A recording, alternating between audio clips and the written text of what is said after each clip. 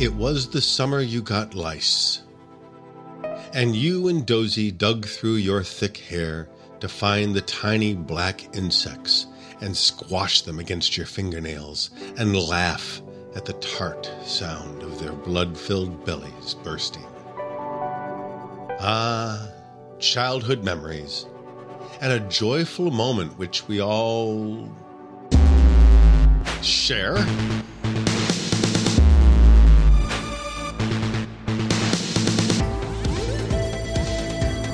Welcome to Waywards, where we take a few sidelong looks at literature to wonder where we ought to go. I'm Steve Chisnell, and this week we look at the provocative work of Chimamanda Adichie and her short story, Tomorrow is Too Far.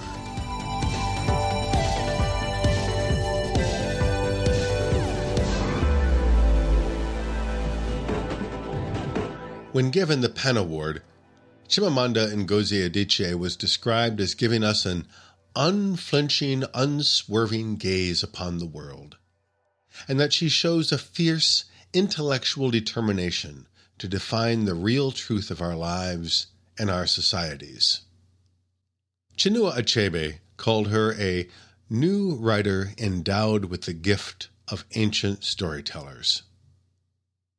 The best biography I found so far is a 2018 New Yorker essay I've linked on the website. As you might expect, her life has been varied, complicated, controversial. But as I've said before, I don't wish to spend a lot of our time talking about the life of a writer when we have the literature itself to discuss. You can read her biography on your own, and you should. And in this case, her life story is hardly complete.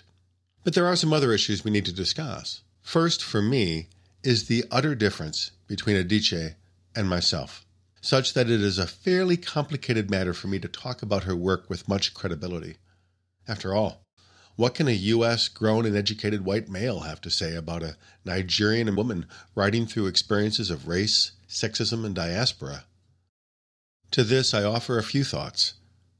As difficult as it may be for me to discuss the works, it is far more troubling that I would not. White silence, male silence, American silence, not about Africa, but about Adichie's topics on Africa, has done more to complicate and worsen them than a few awkward or embarrassing moments of discussion might. More, as we'll discuss, I am one of her intended audiences, so it is not merely inappropriate, but perhaps unjust, not to comment on my experience of the literature. More, though, it is important that I navigate her work self-consciously, making large notes about my own perspectives, biases, expectations, making spaces for her words and experiences to mean what they will, despite my prejudices. Inevitably, I am bound to say one or seven things during this episode which may sound ignorant, neglectful, ill-conceived, or worse. If so, when so, I encourage any and all of you to send me a note to tell me so. We all benefit from expanding our view, and I will be certain to include what you tell me in future talks here. On a related note, I would hardly be the first to make such errors in discussing literature from a foundation of Western bias. Hegel once infamously called Africa an epistemic void. It has long been a common practice of Western scholars and thinkers to impose ideas onto Africa instead of seeing Africa as a source of original ideas itself. And why wouldn't we? In fact, my U.S. schooling did quite little to prepare me for anything African at all. When the Nobel Prize for Literature for 2021 was given to Abdul Razak Gurnah, I of course started looking for his books. Who was this? Where did he come from? Why hadn't I heard of him? No surprise, almost none of his books was available in English from any dealer. Now, the New York Times recently explained that this shortage of Gurnah's novels was due to supply chains and printing shortfalls. Yeah, nice try, guys. Paper exists. E-books exist. And there have been any number of printings of other, let's just say, less capable writers from other continents. It should not surprise us that there remains, even in our global age, a bit of systemic bias in whose words and stories are promoted, even made accessible. So let's talk about Adichie's mesmerizing short story, Tomorrow is Too Far, from her 2009 collection, The Thing Around Your Neck. And along the way, we might have a conversation about this gulf and what it means. Spoilers ahead, as always, so if you have not read this brief short story, you'll find a link in the show notes and on the website. So give it a read first. We'll wait for you. What is this, anyway? Now, Adichie has received no small amount of praise and of criticism. It's difficult to speak something into new spaces and not shift readers uncomfortably. This story made me uncomfortable in ways I couldn't first identify. But to instantly judge the story is something we wish to avoid, especially before we fully understand what it's up to and what it means and how it means. Adichie suggests across numerous interviews that her credo as a storyteller is that human beings are flawed. There's no room, she says, to be righteous. There is no clean virtue and wickedness, heroes and villains in her works. In addition, she finds herself increasingly blurring the boundaries between fiction and memoir. She says, because when we write fiction, we mine our souls. Of course you put yourself into your fiction. Your fiction is you. Now, note how this idea conflicts with some of our earlier discussion of author intention, however. At the time, I suggested that the act of writing and the act of reading were different, but I also said that words implicitly carry intention as acts, as actions.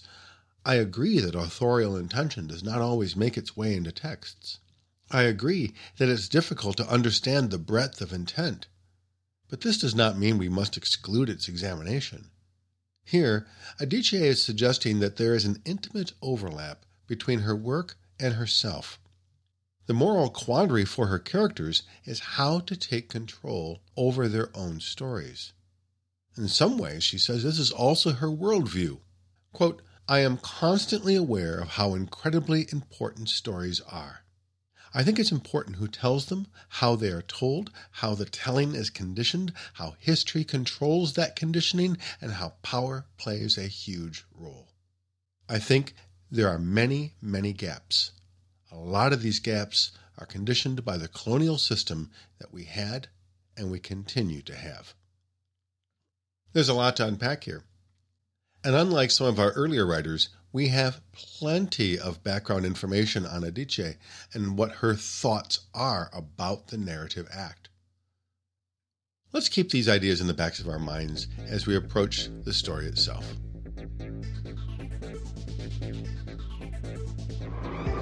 Traditional criticism. Let's start with the title of the story, Tomorrow is Too Far. It is taken from the Igbo word for the snake, the Echi Eteka, a venomous snake, probably some form of saw-scaled viper common to Africa and South Asia. A snake exists like this in the area. Grandmama warns about it, and they find its shed skin in the yard. Grandmama says that it gets its name because of its poison. In other words, if you get bit today, it's over in 10 minutes. You will not live to see tomorrow. Well, this is particularly sad because it is the narrator's pretending about the snake which kills her brother Nanso. So we have already almost enough. Nanso will not see another day. The snake got him. Or at least the idea of the snake, rather than the reality of it. We could stop there, but really, why would we? Not when a snake is so often such a massive symbol in our cultural consciousness. The simplest question could be, did a snake get Nanso? And of course, yes. The young girl, our protagonist narrator, did.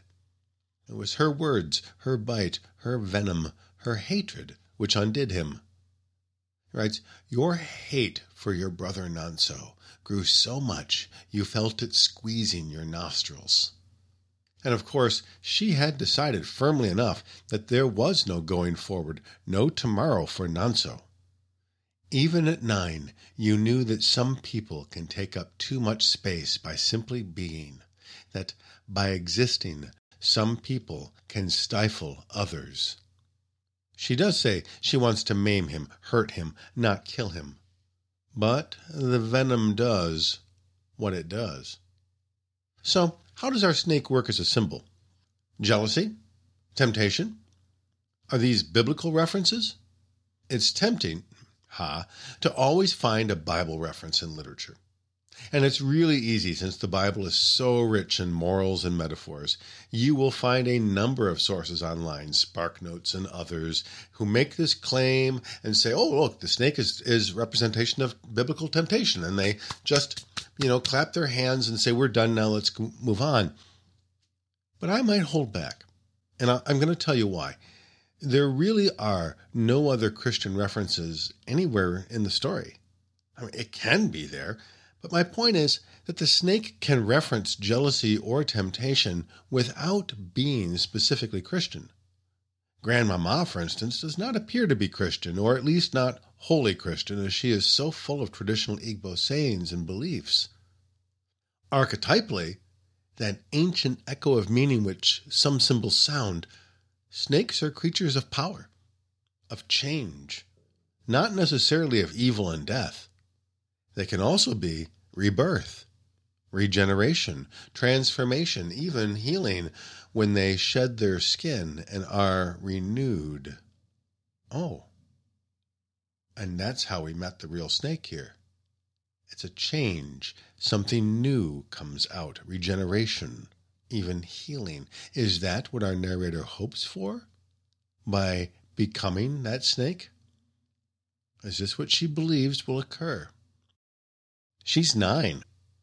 She doesn't think too deeply. So if she hopes for this, she doesn't do it consciously. Consciously, she's trapped in binary thinking. She loves Dozy. She hates Nanso. This is all she has. She needs her brother to be less so she can be more. Adichie writes, the summer you knew that something had to happen to Nanso so that you could survive. Otherwise, she would not herself have a future. To endure this longer, to have it go on as it had been, well, tomorrow was too far. Now, which of the meanings here is the right one?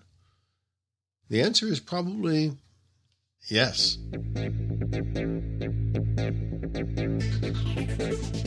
Deconstruction. We definitely need to take a moment to talk about the second-person narration. You know what I'm talking about. That use of the pronoun you throughout the entire story. In first-person narration, we have an I who's a narrator. I went here. I climbed the tree. Third-person narration, he climbed the tree. Those are common. Second-person you? Well, it's less uncommon as fiction grows and continues to experiment, but it's still unusual enough to note and examine. When I first read this story, I was pulled into the tragedy immediately, and I knew partly it was from the narration. The story really crunches a reader when you reach those closing paragraphs and realize the narrator's self-realization, that she is guilty of killing her brother, and that she has been carrying this around with her through the past 13 years. She does not say she feels guilty, or even that she feels bad. Her own mother at the time asks her if she's okay. She sounded fearful, as though she suspected that you were all right. And we suspect that she does not feel remorse. But is there no feeling for letting him die? That can't be. For me, on that first reading, I found myself, distant as I was, while American male that I was, drawn too deeply into that common humanity of resentment and grief of this little American girl in Nigeria, pulled in part by a simple pronoun. I was always you. And it was done to me in a way where so many other writers had failed. Jay McInerney did it famously in his 1984 novel, Bright Lights, Big City. But I was far less likely to be seduced by a you which made me a hedonistic cocaine user. More easily, apparently, I could be a young killer of children. Thanks, Adichie. Even so. Kenneth Harrow writes about the narrative function of what he calls the double I. That is, there is a self that is real, and there is a self which is constructed by the use of I. When I write about myself, I am a chocoholic, I am frustrated by neoliberalism, these aren't me exactly. They're more personifications of me, creations of me for you readers to consume. There is the written me, a sign or signifier of me which I confess on a page, and the actual me, what that written me refers to, the signified. In a story, the written me is what you see. The actual me, the less fictitious one, is hidden away. By using you as the narrative pronoun, who is you, and who is speaking the word you? I understand completely why the narrator might wish to distance herself from the events which occurred, even though she never once admits a feeling about them. To be sure, the narrator, older now, has a lot of feelings. The smallness of Grandmama's house, the smallness of her grave, and a ton of feelings about Dozy, who stands quietly behind her through virtually the entire story. You feel a rush of gratitude and pity and love and contempt for Dozy for not wanting more, for accepting so little. And she wonders about love as if she was never fated to get any. But she never expresses feelings about her brother, except those she had when she was 9. Who is the you that is speaking, and to whom? The narrator, I think, is not speaking to me, the white guy in Michigan who's reading this in 2021.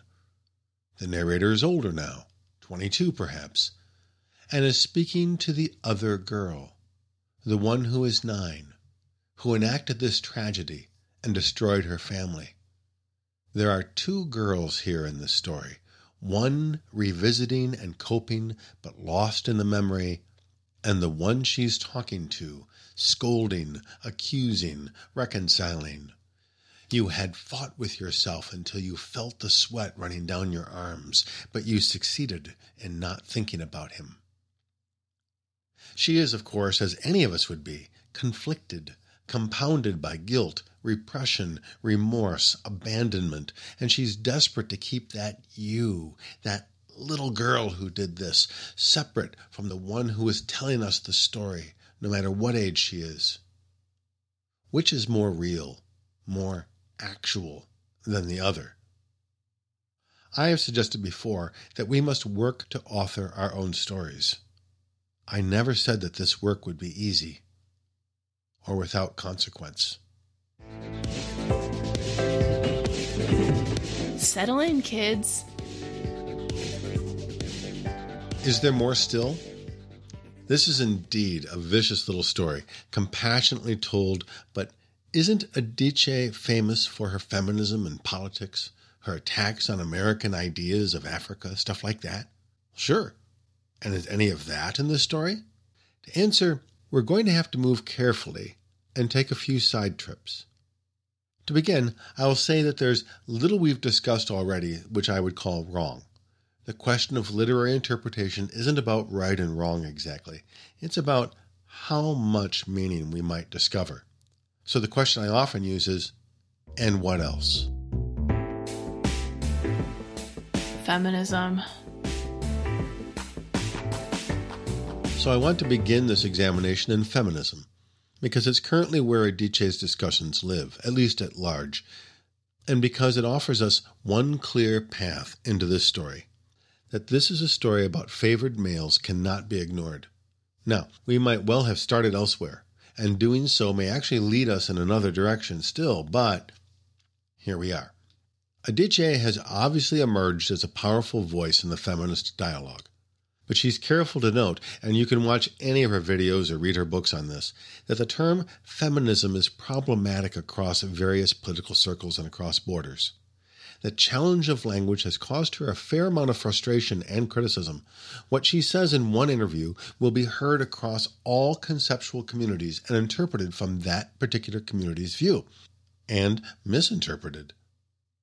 Adichie has said, for instance, that from the progressive left in the United States comes, quote, a certain kind of youthful, social media-savvy feminism that is not my home. Adichie is hardly the only one. In the 1990s, African author Flora Nwapa had similar struggles. An ordinary woman writing about what she knows. That's how she described herself. But is that even permitted? My point is, what you and I may understand or believe about feminism might not be what someone in another community thinks about it, or what Adichie does. I would never want to challenge theorists Helen Sissou and Judith Butler or Julia Kristeva, but what if their theoretical ideas are different from what she knows? So what do we do with this problem of contrary feminisms out there? Let's talk about feminist standpoint theory for a minute, a sociological approach to feminism, which basically argues that feminism should be understood from the standpoint of the women who relate their experiences. It makes three principal claims, according to Dorothy Smith. 1, knowledge is socially situated. A huge topic on its own, but 2, marginalized groups are socially situated in ways that make it more possible for them to be aware of things and ask questions than it is for the non-marginalized. And 3, research and thinking, particularly that which is focused on power relations, should begin with the lives of the marginalized. Now, this is both important and confusing. First, remember what I warned about at the beginning in discussing how Western ideas want to write their own thinking onto the epistemic void, which is Africa. We've been doing that for a few hundred years, yes? It's racist for sure. It's the kind of gatekeeping which says that I over here at Princeton or Rutgers will decide what events and problems are worthy of notice. And that, by the way, I do hope they sound like my own. There is racism in Nigeria, for instance, but as an American reader, I have to be cautious that I realize that the slavery in the United States and colonialism in Nigeria resulted in different forms of systemic racism. And do I truly understand the role my own cultural history has played in the past and current practices of Nigeria? The same is true of males reading the stories of women. And by now this season, I think we see a bit of a theme here. Males writing the lives of women. Therefore, the non-marginalized Western males in this approach must make the first gesture at stepping away from their presumptions and allowing inquiry to start with whoever is not them. You've heard me discuss disdainfully the binary opposition, this yes, no, right, wrong thinking which so dominates and simplifies our idea-making, what I've described as a false consciousness. It may be important to consider that this form of thinking has been fostered by the traditional scholarship that's out there, that is, Eurocentric, male. Set it aside. Let another form of idea-making take hold. This requires nothing less, though, than allowing marginalized authors to craft a new epistemology. Put more simply, women's lived experiences should be interpreted as sources of knowledge. Notice, by the way, how this is a rather proletariat idea as well, that anyone isolated from places of power, of authority, of authorship is entitled to that space to create, to be heard, to enact. Now, I realize that this may all be really difficult. Wait a minute, Steve. Create a new epistemology. Any statement which answers the question, how do we know, which separates justified belief from opinion. Epistemology is what we know. A new way to think and make meaning and know the world? How the heck do we do that? Well, it's not a small undertaking, made more challenging still by the truth that women aren't the only marginalized group, nor are Africans, nor are blacks, nor are the poor, etc. And in Adichie's case, we have several intersections of marginalization. We're just beginning with feminist. And how do you make meaning from nothing? The human mind builds its ideas from other, earlier ideas, doesn't it? We categorize naturally, we network, we connect. That's how we use our reason. How do you want us to erase the history of our meanings for some new way? But look, we don't have to have it all worked out right now. It's enough for the moment to ask the question and make the first gesture. If you're not speaking from the standpoint of the marginalized, can you take a minute and step back a bit?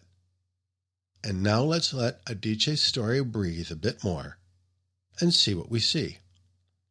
And here's a point where I suggested at the beginning today that I was in a difficult place. Right now, it's just me speaking out there, which is why I encourage your feedback, addenda, corrections, and insults, and it won't always be just me at Waywards. We've got some other voices joining us down the road a bit further. I'm fortified for the moment by Adichie's own phrase, we should all be feminists. So here we go. There is, to look again at our story from a feminist direction, more than one crime here. More than one act of poison spread by our child narrator. And I think it's worth examining since Adichie gives it a bit more space narratively than even the death of Nanso. It's the sowing of enmity between the narrator's two elder women. Everyone in the story makes time to revere the male prodigy Nanso. Dad moves about the world, self-assured his legacy will continue. Dozy sits silently as a child of a sister. Mother loves the son and ignores the daughter. And Grandmama does the same, openly scoffing at her granddaughter's ideas while empowering Nanso. With Dozy and Dad in the backgrounds, the two elder women are situated in a place to move the family dynamics. That they don't is a problem, but the narrator's decision to lie to her mother about Grandmama's role in the death divides the two utterly. Oh, and look at the rift that opens. While these women may well have bonded as women, it is the other cross-sections which burst, between families, which will result in divorce, between classes, between nations, between religions. Her mother calls her mother-in-law a stupid fetish African woman. But from the narrator's perspective, the two women are identical, in at least their idolization of the young male. In other words, what ultimately drives them apart, despite their bond as women, is that this particular bond as women is the patriarchal lineage question, a male-created tradition. The first thing they fight over is the future of the family and where the male body will be buried. I describe this as a crime, and from a position of the marginalized it may well be seen this way. The force which has power over us will seek to divide us, to turn us against one another. It is a method for maintaining power. Traditional patriarchal systems then will seek to divide women, pit woman against woman. These two women, seemingly full participants in these traditions, are prey to a young woman who becomes jealous of that relationship. Some critics have suggested that the role these women have is to play Mother Africa as metaphor, to be mothers to African boys, and nothing more. By blaming her grandmother for the death, our narrator unknowingly plays upon a fragile status inside that system. Who are these women except as upholders of the family male name? And for what reason does she lie? A completely valid one. Our narrator asks, fairly pointedly several times, why do you hate my body? Why do you hate the woman's body? It is the kind of question which might, in other circumstances, have brought women together. But instead, quote, you wanted to mar the perfection of his body, to make him less lovable, less able to do all that he did. Instead of raising the question, our narrator attacked the male and claimed another woman did it. It's also true that our young narrator, still caught up in a binary way of thinking and feeling, love and hate, claims to have as much love for the other male Dozy as she has hate for Nanso.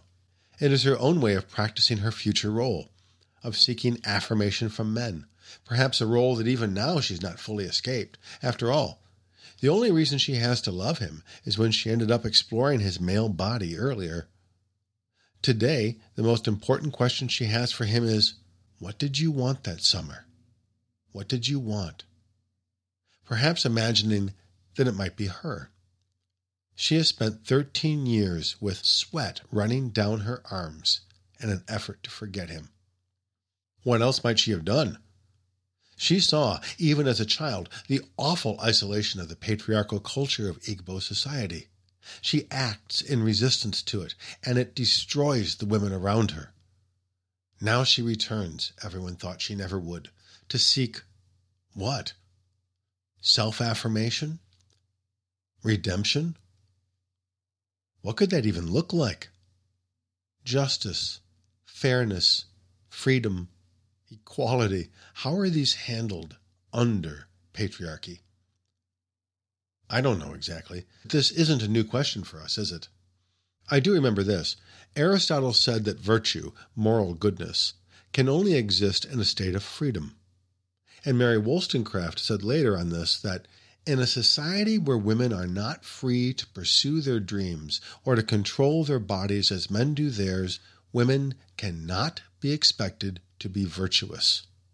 They may comply with the law, social and cultural norms, but that compliance cannot be judged as virtuous.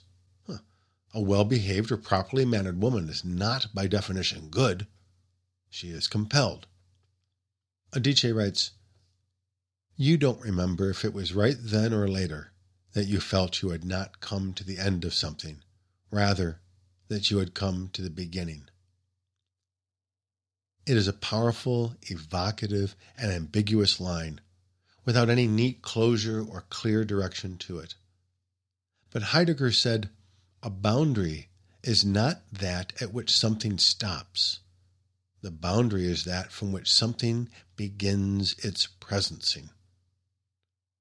Adichie doesn't give us much an answer to this crime or its redemption, except to wonder at what women choose to remember. In other works, Adichie does address something important, though, and that is that a binary division which characterizes some Western feminist thought should not exist in Africa. Women and men together must work collectively for a fairness for all. Our narrator was not equipped to find this direction. She has doubled herself in anguish over what was resulted. As readers, we are horrified at the truth of the story.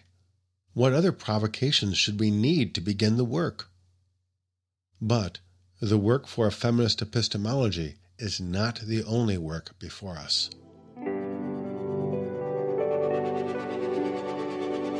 Bakhtín's Way.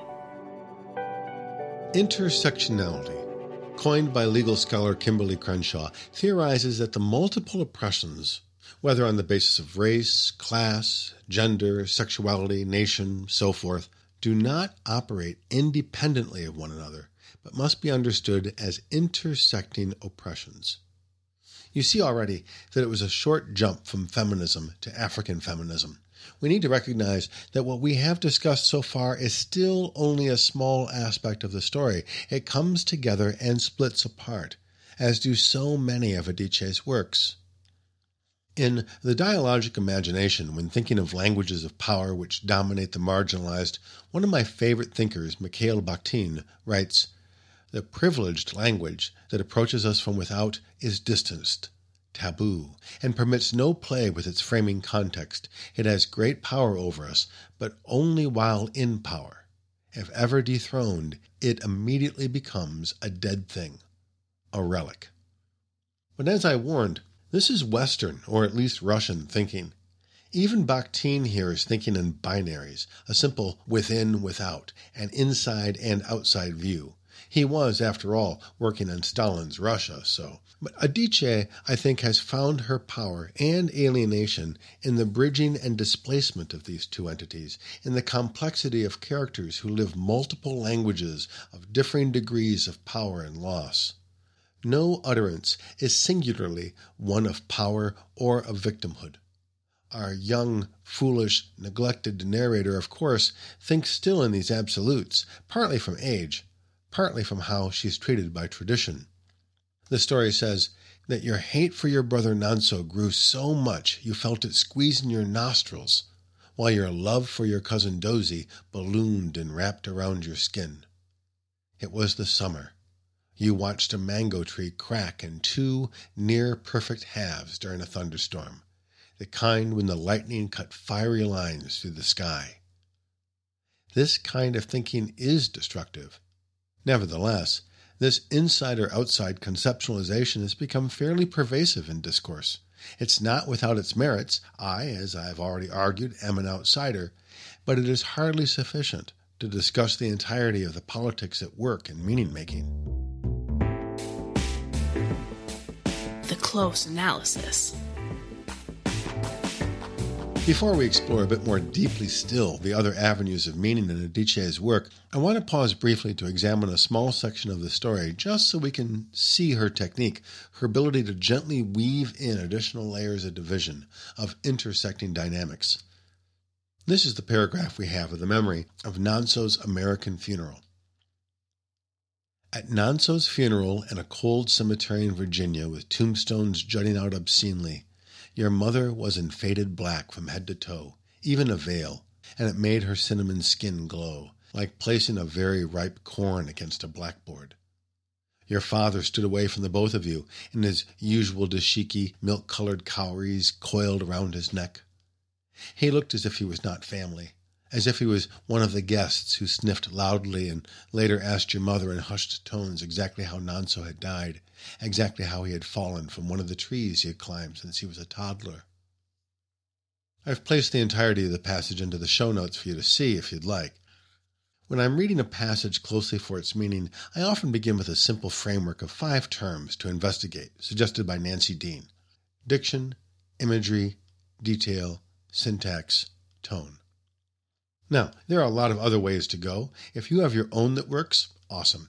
But it's a heck of a lot easier than trying to remember 400 literary terms to see what might exist. Let's look at just a couple of these. Imagery. Look at this cold Virginia in juxtaposition to the hot, flat grave of Nigeria. Even now, does our narrator believe Nigeria is better? It's a stark scene, this funeral. Not unexpected, but completely different from the African backyard, the place of his death where a warm earth greeted Nanso's falling body. But most telling is this choice of diction, this word choice from that first sentence. Obscenely. The tombstones jut out obscenely. Obscene. It's unnatural, offensive, repulsive, not to be tolerated.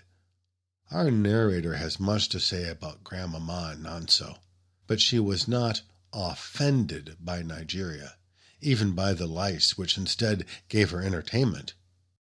Looking for a moment at details, what is included, what's not included. The father, for instance, he's dressed like Africa. He's looking like Africa, but he's not in Africa. He does not go to Nigeria. But he does seem to go everywhere else, an issue of privilege and money. He desires culture and connection. He can afford it. But he doesn't seem to go home, nor wish to. He is, unlike everyone else, a little too heavily costumed, like the guests in the same sentence who sniff loudly. Why do we get that one detail? They sniff loudly to mark their sorrow for others, rather than know it themselves. They're more interested in the tawdry details of the death than in consoling and sharing the grief of the family. We would expect guests to share grief. These do not. They just sniff loudly. Notice us? We're upset. We're sad. Father is someone who has fled the actual Nigeria while venerating the idealized Nigeria he can capture in art shows and costume, distancing himself from the ugliness of its reality for one he travels the world constructing. It's almost like he constructs a double I for Nigeria. This is just a quick look at this passage, but one of so many in Adichie's works which open up layers of relationships, of complexities in the otherwise voiceless and minor characters. Whatever we may say of the politics and themes Adichie offers us now, they are not simple.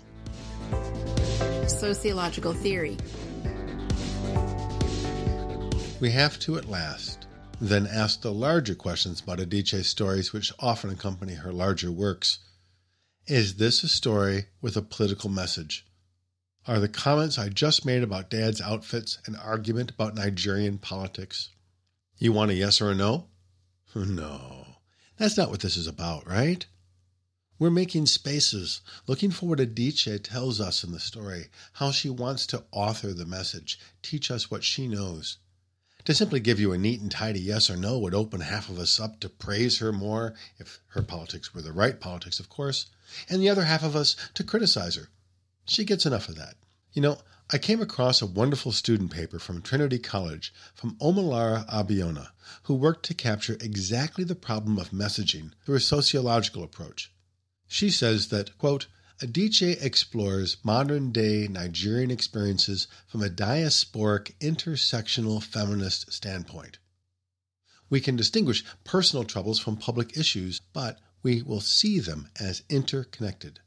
It isn't then that one writes a political novel necessarily, or merely a story, but that our lives almost always inhabit spaces where our relationships and the underlying politics intersect, underscore. And more, what does politics even mean when we're talking about human intention? Can one person's intent be politics? Or must it be a collective act? If we wish to read the narrator's actions as the tragedy of a little girl's decision, that's partly, even mostly, true. Do we wish to see them as part of a larger structure which has worked upon her? We have already seen that this is the case. Do we now wish to see this incident of Nonso's death as an indictment? A call to action? Well, is that all this is? A political manifesto? Certainly not all. In sociological theory, we should consider that all written works contain four interacting dimensions. Intention, in other words, Adichie and what she's about. Reception, of the reader, that would be you and me. Comprehension, what we understand of the work. And explanation, the impact that it finally has upon us. Notice that what we've done, though, is we recognize that the meaning of the work is no longer merely within the work, but the meaning lies in the dynamics of what is done with it, to it, and for the work. No matter what Adichie intended, and we can investigate that, I, as a reader, or a Nigerian boy as a reader, or an elderly Slavic woman as a reader, will find something in it which speaks to me. The resulting comprehension, meaning-making, will have occurred, each of us fueled by our own personal and political circumstances. And then there will be an effect. Now, this may feel like a fancy explanation for what readers always do with stories, but here I might point out a particular impact. While there have been numerous scholarly essays and popular interviews with Adichie, how many podcast discussions have posed the question of politics around Tomorrow is Too Far? And who will this discussion reach, and what will be believed about the meaning of the story? And what will be the impact? And now we have a better way to understand the dimensions of this approach. Is it Adichie who has offered a political message, or is it our discussion of it? And who is the author of that discussion? Now, Chide Emuta has offered us an additional framework to think about the influence of texts like Adichie's. She suggests that we might also consider the indebtedness of an African story to the African oral narrative tradition, the extent of influence on the African story from alien, mainly Western, traditions, the criteria for the evaluation of this African story, and the role of the African storyteller in contemporary African society, especially in its political manifestation. While some of these do not seem to apply to Adichie, they remain important. The Africanness of Nigerian Adichie is not a small question, and that identity centers or decenters it in terms of its politics and political efficacy. The Western influence equally so. How we measure a story, or epistemically form and merit its meaning as authentic, is not a small question, nor is the author's role in the larger social sphere. Now, each of these enormous points I have to save for later discussions, except to point out now that Adichie is not merely African. She is part of a diaspora, which is itself yet another intersection which we must consider as part of the marginal politics at work. Let's look at our narrator, and implicitly our author, as a member of an African diaspora. A diaspora usually has several qualities. First, they, or the ancestors, have been dispersed from a specific original center to two or more other regions. Second, they retain a collective memory, a vision, or maybe myth about their original homeland, its location, its history, its achievements. 3, They believe that they are not, and perhaps cannot be, fully accepted by their host society, and therefore feel partly alienated or insulated from it. 4. They regard their ancestral homeland as their true ideal home, and as the place to which they or their descendants would or should maybe eventually return, when conditions are appropriate. 5. They believe that they should, collectively, be committed to the maintenance or restoration of their original homeland, and to its safety and prosperity. And 6. They continue to relate, personally or vicariously, to that homeland in one way or another, and their own solidarity is defined by the existence of that relationship. How does this definition of diaspora, this explanation of people within it, apply to Adichie? Our narrator in the story floats between worlds, but neither of them is exactly a valued home, however. Her family is part of a mixed nationality host land that sends her in summers to better learn her Nigerian homeland culture. Her memories of homeland are, differently, not ideal. There is no hoped-for return here, and the one she does return to as an adult enrages her. Most of all, she's not collectively a part of anything, it seems. Who is with her now? Consider how our narrator responds to Dozie's simple wish for her. Quote, a rush of gratitude and pity and love and contempt for Dozie, for not wanting more, for accepting so little. If Dozie perhaps represents current Nigeria for her, it is a Nigeria contemptible for its simplicity and lack of ambition, pitiable for its resignation to tradition even while she loves it. But don't read it that way.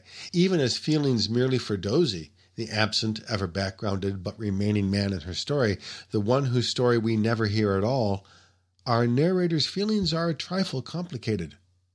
What does she want now? What was so giant a moment for her 13 years ago is now a shriveled grandmother in a grave. There's nothing for her here, nothing to return to, and not enough left to rebuild. And this is all getting confusing. Maybe this story has nothing to do with diaspora and its effects on the human psyche. Nothing at all. But if this were true, why these details of the back-and-forth journey? The parents' almost guilty decision to send their children each summer, the awkward traveling of the father, the mother who blames herself for her obsession with the Igbo while also cursing them, the friend who tells the narrator that she will never return. Here's what we can say. It's complicated, and I can offer you lists of ingredients, questions to consider, facts to mull over, definitions to think about, and they still won't quite all fit. We know the basic elements of general populations who've been scattered from their homelands, but knowing this does not, on its own, help us understand Adichie's experience or that of her characters. It's not that they fit. It's what their experiences speak of, which often, very often, does not fit. It's the misfit of the epistemology we work with that speaks to the failure of the knowledge-making, not the failure of the writer. And this is what we mean about letting the writer create their own epistemology. Nothing, no framework that I offer will fit perfectly, nor should I force it to. Now, is that politics? Adichie has been asked this question before directly, several times.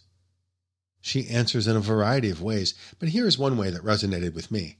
She said, I don't think that all writers should have political roles, but I do think that I, as a person who writes realist fiction set in Africa, almost automatically have a political role. In a place of scarce resources made scarcer by artificial means, life is always political. And writing about that life, you assume a political role. My first experience of an African author, Chinua Achebe, he needed to identify as a political writer to draw attention to the intellectual seriousness of the assertion that pre-colonial African societies were not made up of savages clapping their hands and stamping their feet. His role was clear. All writing is politics, he said. As a writer, you are either against the emperor or in favor of the emperor. He saw no other stance. But that was a writer of the 20th century, writing back to the colonizers of the 19th, writers like Kipling and Conrad.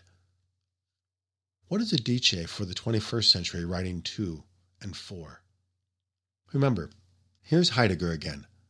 A boundary is not that at which something stops. The boundary is that from which something begins its presencing.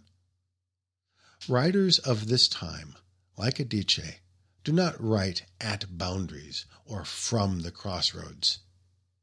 In the words of Obomeyama Nanaemeka, they write the crossroads. Here's that student writer Omolara Abiona again. She says, a reader who rarely sees themselves in literature will think they can only be vessels for every story but their own. They will erase themselves in their own stories and reinforce the visibility of the already seen. The ability to tell nuanced stories about marginalized people is essential in humanizing them. Every time Adichie says that she's just telling a story of her own, I wonder at an idea like this. Is she, as her career grows, becoming more comfortable inheriting a title where stories need not be particular, merely personal, merely unique moments? Has she already arrived?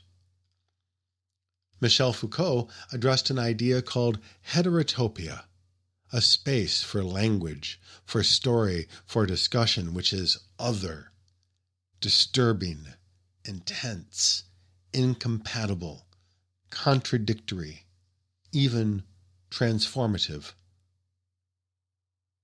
If there was a set of words I might choose to describe this story, that would be a good list.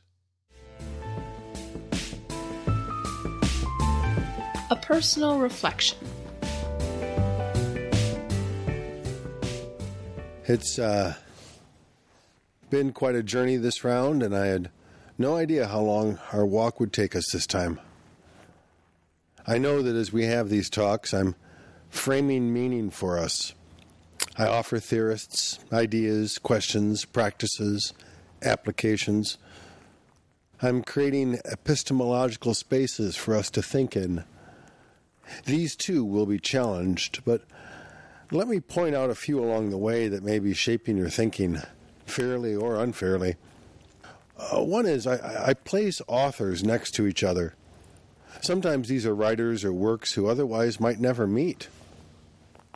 What does this do to our thinking? More, should I, for instance, have even linked Achebe and Adichie?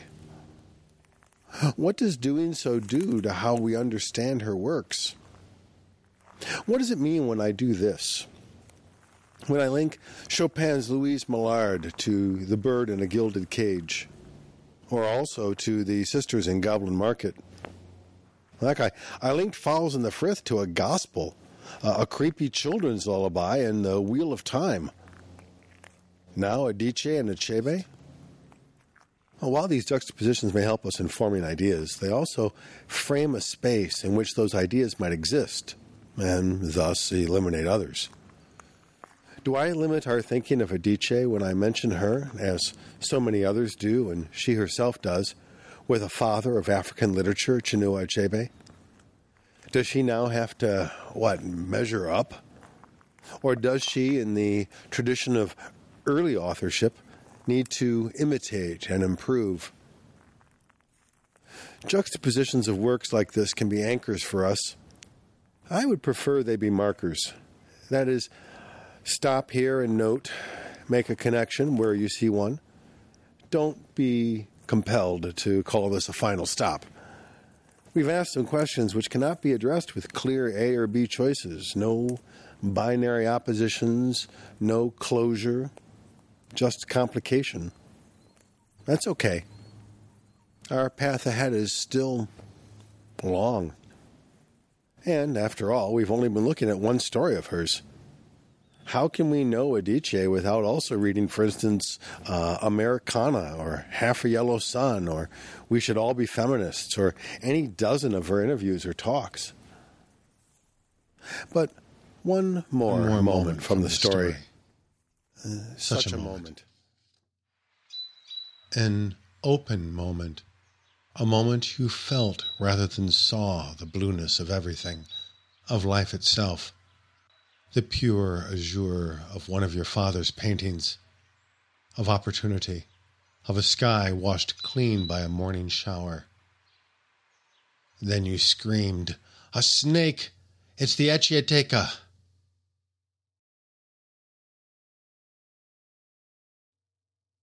Another window opens up, and through it the blue life of nature. And a woman has an idea, decides. Both are bound by male power, both captive in spaces enclosed by male privilege, both provided for, but utterly alone, and perhaps both naive. Louise Millard has her fever. Our narrator here is drawn by Dozy with starry eyes at the time she has her self-realization, an image of idealism, of naivete.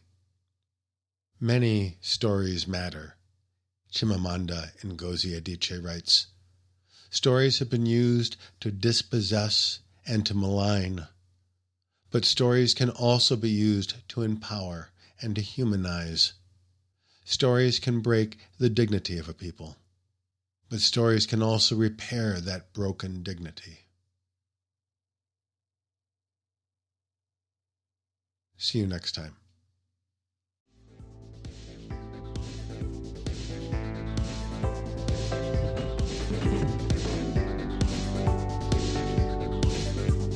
Follow us wherever you listen to podcasts and find us along with so many supplements, bonus episodes, and other surprises at waywardstudio.com. That's waywardstudio, 2 S's in the middle.com. Thanks for listening. And now, go read something.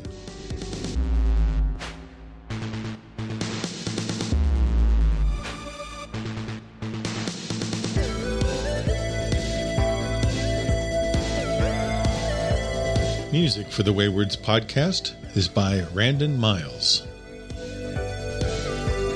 Chapter headings by Natalie Harrison and Sarah Skoleski.